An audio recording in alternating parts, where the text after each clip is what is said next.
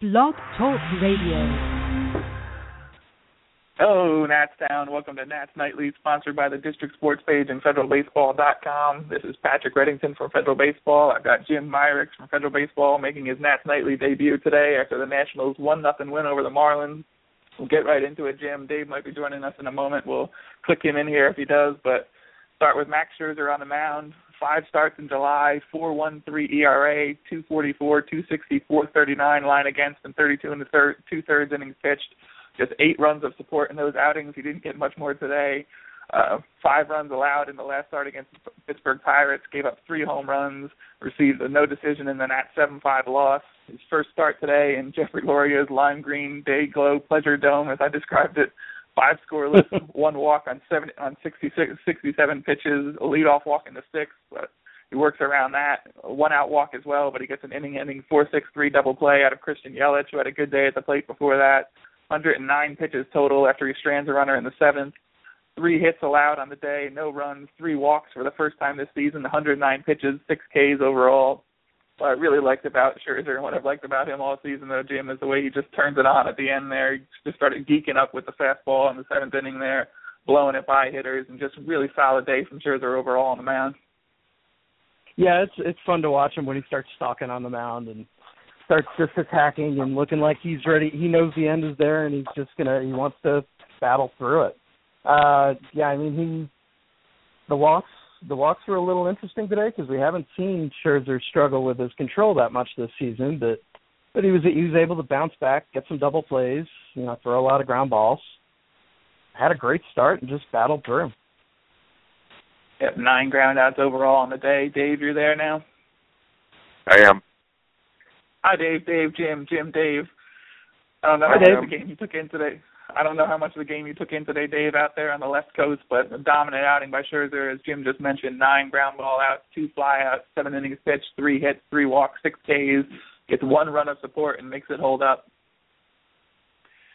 Yeah, the last time out he looked a little shaky, and I guess it's to be considered because he's been the Nats' workhorse. He's thrown a lot of innings, and he's been the rock in this rotation, but every once in a while you're going to have a clunker.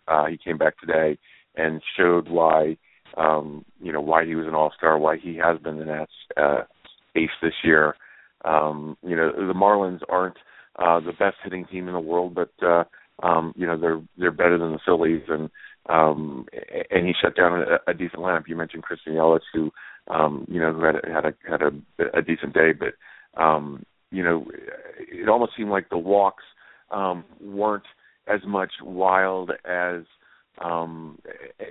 calculated. And I know that seems kind of silly to say because this is a guy that's had pinpoint control all season long, but it really looked like he was in command of what he was doing today and did what he wanted to do, regardless of what the eventual outcome was going to be.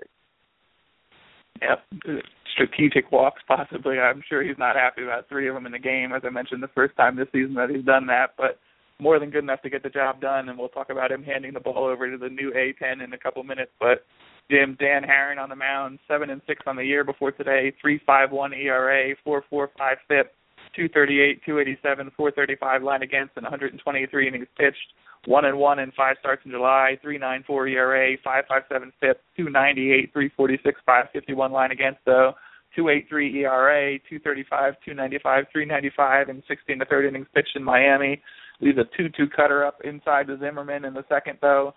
Zimmerman bounces it off the Clevelander sign out there in left field, line drive home run that puts the Nats up 1-0. The only run he allowed, though, 4 hits, 2 walks, 102 pitches altogether on the day. The veteran right-hander still getting it done with the command. He doesn't have much on his fastball, but really just pinpoint command and really having a good season there for the Marlins when he was reluctant to pitch there when he got traded from L.A. this winter.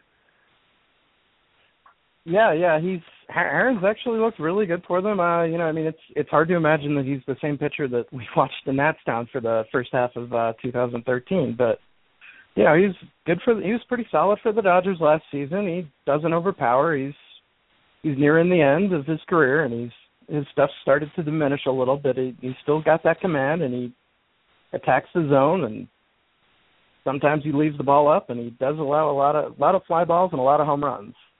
And the Nats got to him. Zimmerman just sat on that that cutter and just drilled it. I think that was the 20th home run of the year he's allowed. If I remember correctly, Dave, it was Zimmerman's first home run since 5/19. Granted, he was on the DL for a long stretch after that, but in a small sample size so far, it looks like he's sharp at the plate at least. Nothing going on at first to really judge how he's doing defensively over there, but 4 for 10 in the series after the home run and a double in the 6th. And we've talked about Zimmerman before coming out in spring training. Usually takes about 30, 40 at-bats before he gets locked in at the plate, and it looks like he got enough minor league action that he's locked in and pretty sharp at the plate so far since he's been back. And we've kind of seen this before from him as well. You know, he's had a couple of lengthy disabled list days, and then it seems like he has 2 or 3 minor league games of rehab, and then he jumps right out and produces when he returns to the lineup.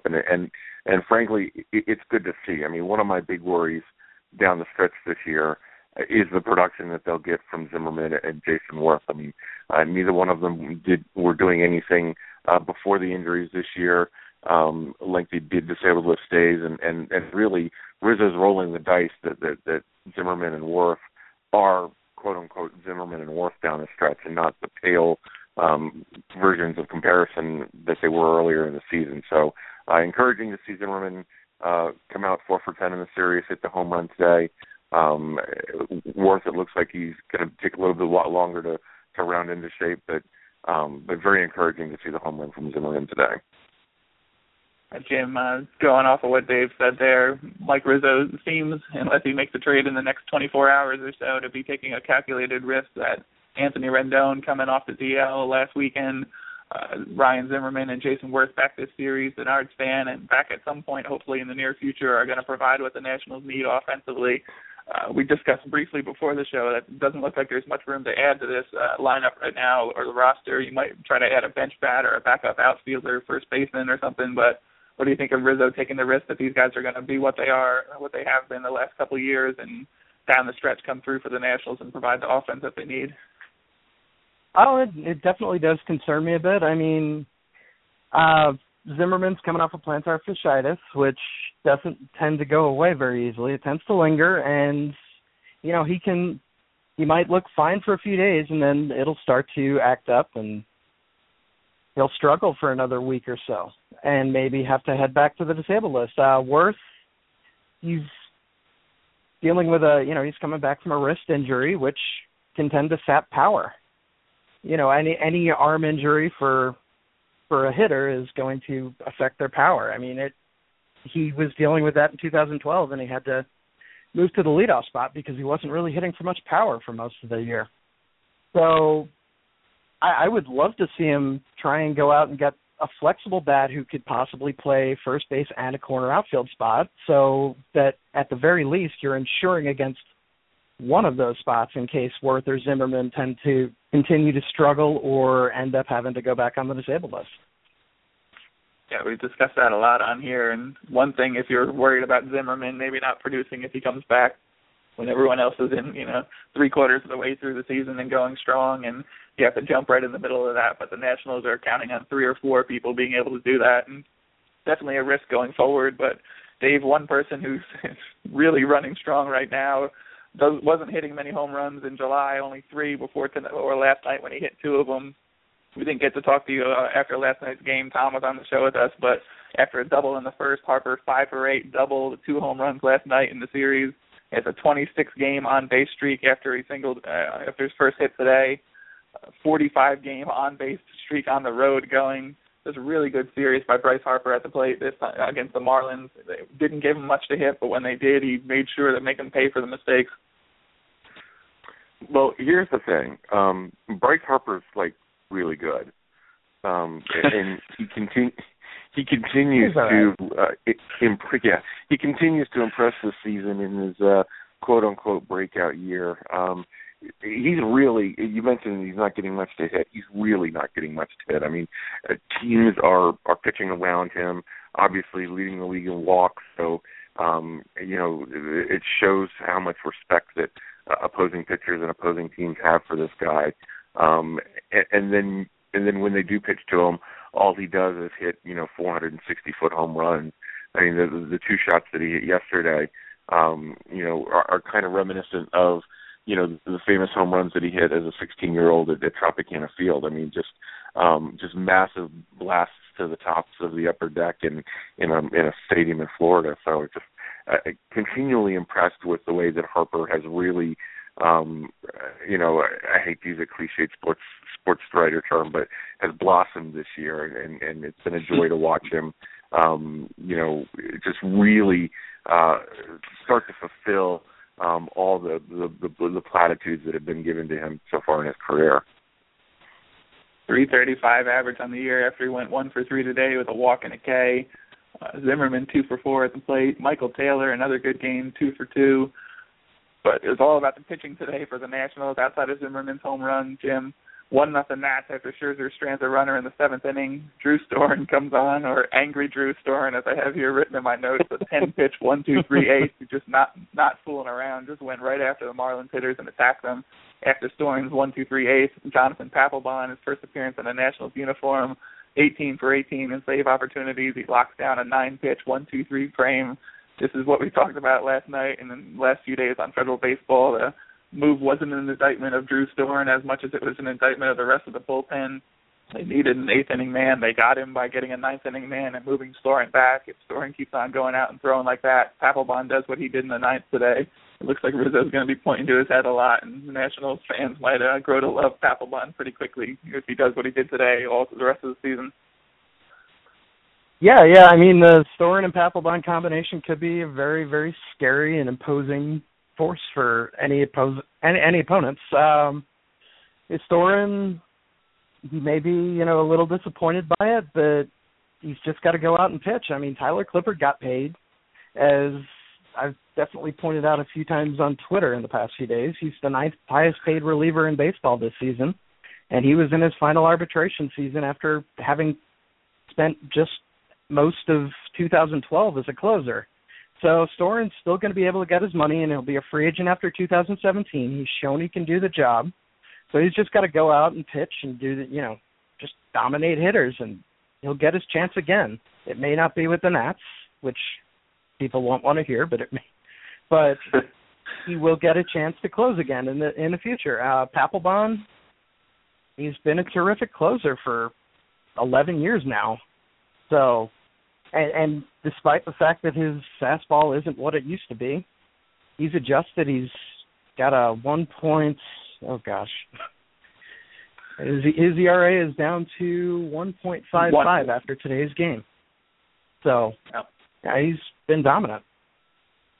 Dominant outing, his 18th save, Dave, and just quoting Madsen's Chris Johnson on the Twitter after the game, there's apparently a little bonding going on. Hopefully they're not holding against one another, but Jonathan Papelbon tells reporters, I was in the shower with Storen, I said, can you show me that slider grip tomorrow? He was really, really good in the outing. Looks like he was a little bit angry out there, or at the very least determined, Dave, but a really strong outing by Storen to bounce back after what has to be a bit of a tough personal blow for him. Right, and I thought that Byron Kerr had a good line here that with Storen and Papelbon in the 8th and 9th, the Nats are going to turn a lot of one-run leads into one-run wins. I think that's a really good point. I mean, this is this is a personal slight for Storen, only in that he will no longer be accumulating saves this year, but really the Nats picked up a dominant bullpen arm and really didn't have to give that much up to get him. I mean, to acquire Craig Kimbrell or Aroldis Chapman would have cost at least one grade A prospect and another B level type of prospect, and the Nats were able to acquire Papelbon for really a C level prospect, a guy that may or may not ever make his major league debut. And then the cash and the cash aspect of it was even less than what it could have been, because Papelbon was willing to take less money to get out of Philadelphia. I think any of us kind of feel the same way, that they would take whatever they could to get out of Philadelphia. So, a big pickup for the Nats. This is a case where you said it right. They picked up an 8th inning guy by picking up a 9th inning guy. Papelbon doesn't have the most warm and friendly personality, at least what he has shown towards the fans on several different occasions. But he's fiery. You've never heard teammates complain about him. He's one of those high energy, intense type of guys at the back of the bullpen, and maybe the Nats needed a little nastiness at the back of the pen. I mean, for as long as this team has been put together, the Nats bullpen has been full of quote unquote nice guys. I mean, that's really the only way to describe Tyler Clippard and Drew Storen. I mean, they're both just genuine quality individuals, and maybe Papelbon gives the back of the Nats bullpen a little bit of that nastiness now. Jim, we'd be remiss if we didn't at least touch on the deadline before we wrap up here. Tomorrow afternoon, the non-waiver trade deadline. Mike Rizzo said on 106.7 The Fan that it's just the first of a couple deadlines, and noted that they've made some interesting deals in the past to kind of shore up what they needed to get. The Mets have added Juan Uribe and Kelly Johnson in a trade with the Braves. They added Tyler Clippard. They almost added Carlos Gomez last night. That ridiculous trade that somehow fell apart upon physicals and looking at the paperwork in the end there didn't end up happening, which has got to be a blow to the Mets fans and the fan base. But what do you think of the Mets, that deal falling apart and what they've done so far? Do you think they have to add a bat now that deal kind of didn't work out? They had their fans excited for a few hours there that they were adding a legitimate outfield bat, and they're trying to keep a pace with the Nationals here, 2 games out now. I didn't expect them to be there at this point, but they are there. So do you think they're going to try to bulk up a little bit more and really make a run for it? Yeah, they're still hanging around. I mean, it was definitely a little scary looking at the team that's chasing us, thinking that they had acquired Carlos Gomez. You had to feel absolutely terrible for Wilmer Flores. That's a hard name to say. But yeah, I mean, just crying on the field in the third inning, and it was it was just a surreal scene. But yeah, I think they would definitely still be targeting somebody. I mean, I heard that the Cubs are now apparently shopping Starlin Castro again, so they could definitely be in the market for middle infield help, another outfielder. They're going to try and bulk up, and the Nats might have to add that bench bat at the very least to try and keep pace.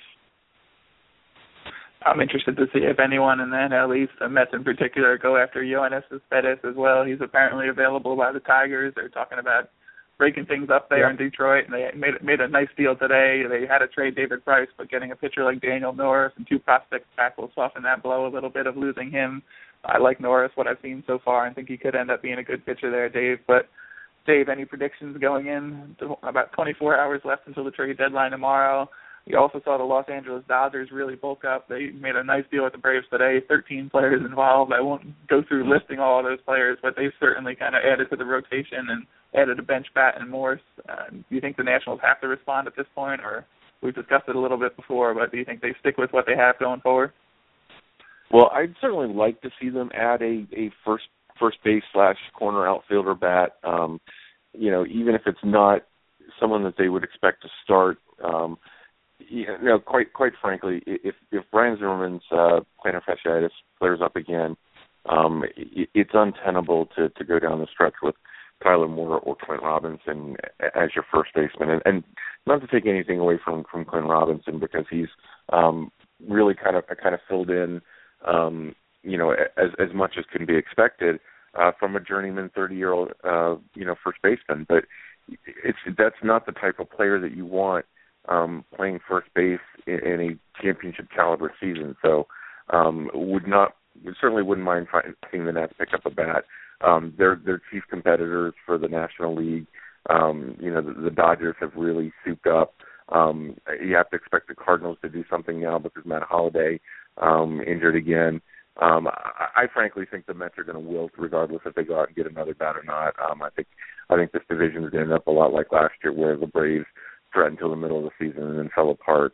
So I'm not as concerned with the Mets as other people might be. My biggest concern is keeping up with the Dodgers and the Cardinals, and I really think the Nats could use picking up another bat to do that. From your mouth to the baseball god's ears on the Mets wilting, will the Nationals have a chance to put some distance in it and do it head-to-head with the Mets coming up tomorrow? Gio Gonzalez versus Matt Harvey on the mound at 7:10 p.m. It's going to be a good matchup. Nationals take 2 or 3 from the Marlins with their 1-0 win today. Head out to New York to try to put some distance between them and the NL East second-place team. Nats Nightly, sponsored by District Sports Page and FederalBaseball.com. The Nationals are 54-46 after the win today. Tomorrow night we'll talk about the trade deadline, what the Nationals end up doing or what they don't end up doing, and see what they can do against the Mets. Jim Myrick, sorry, as we discussed before, I've only ever seen your name in print. This is the first time we're talking, but at IOShinsplint on Twitter. At IOShinsplint on Twitter. If you're not following him already, you should be. He does great work for us at Federal Baseball. Dave Nichols, DistrictSportsPage.com, at Nationals DSP. I got it right. On the Twitter, if you're not following him already, we're at Federal Baseball, and we'll talk to you all tomorrow. Good to talk to both of you guys. Thanks. Go Nats. So, guys, let's go Nats.